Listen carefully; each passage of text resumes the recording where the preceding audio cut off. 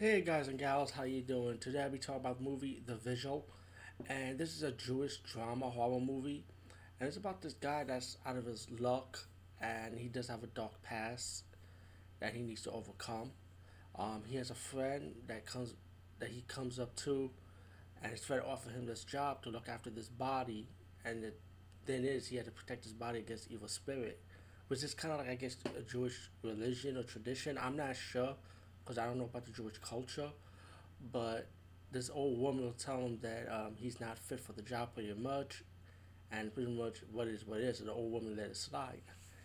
So while this guy is babysitting this body of the woman's husband, pretty much, he starts seeing things, like scary things, paranormal. He starts going insane.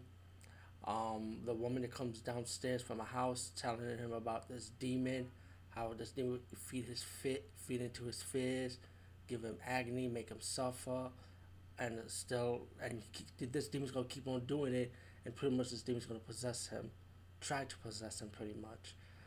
He cannot get out the house because the demon will drag him back pretty much, and without saying too much, this movie I pretty much enjoy it.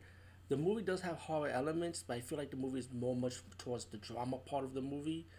But it was kind of enjoyable to watch when it comes to Jewish horror movies, and it's very rare to see Jewish horror movies. I think the one that made it popular was the movie The Possession, the one with Jeffrey Dean Morgan in it with the D-Beck box, as the demon possessed his daughter.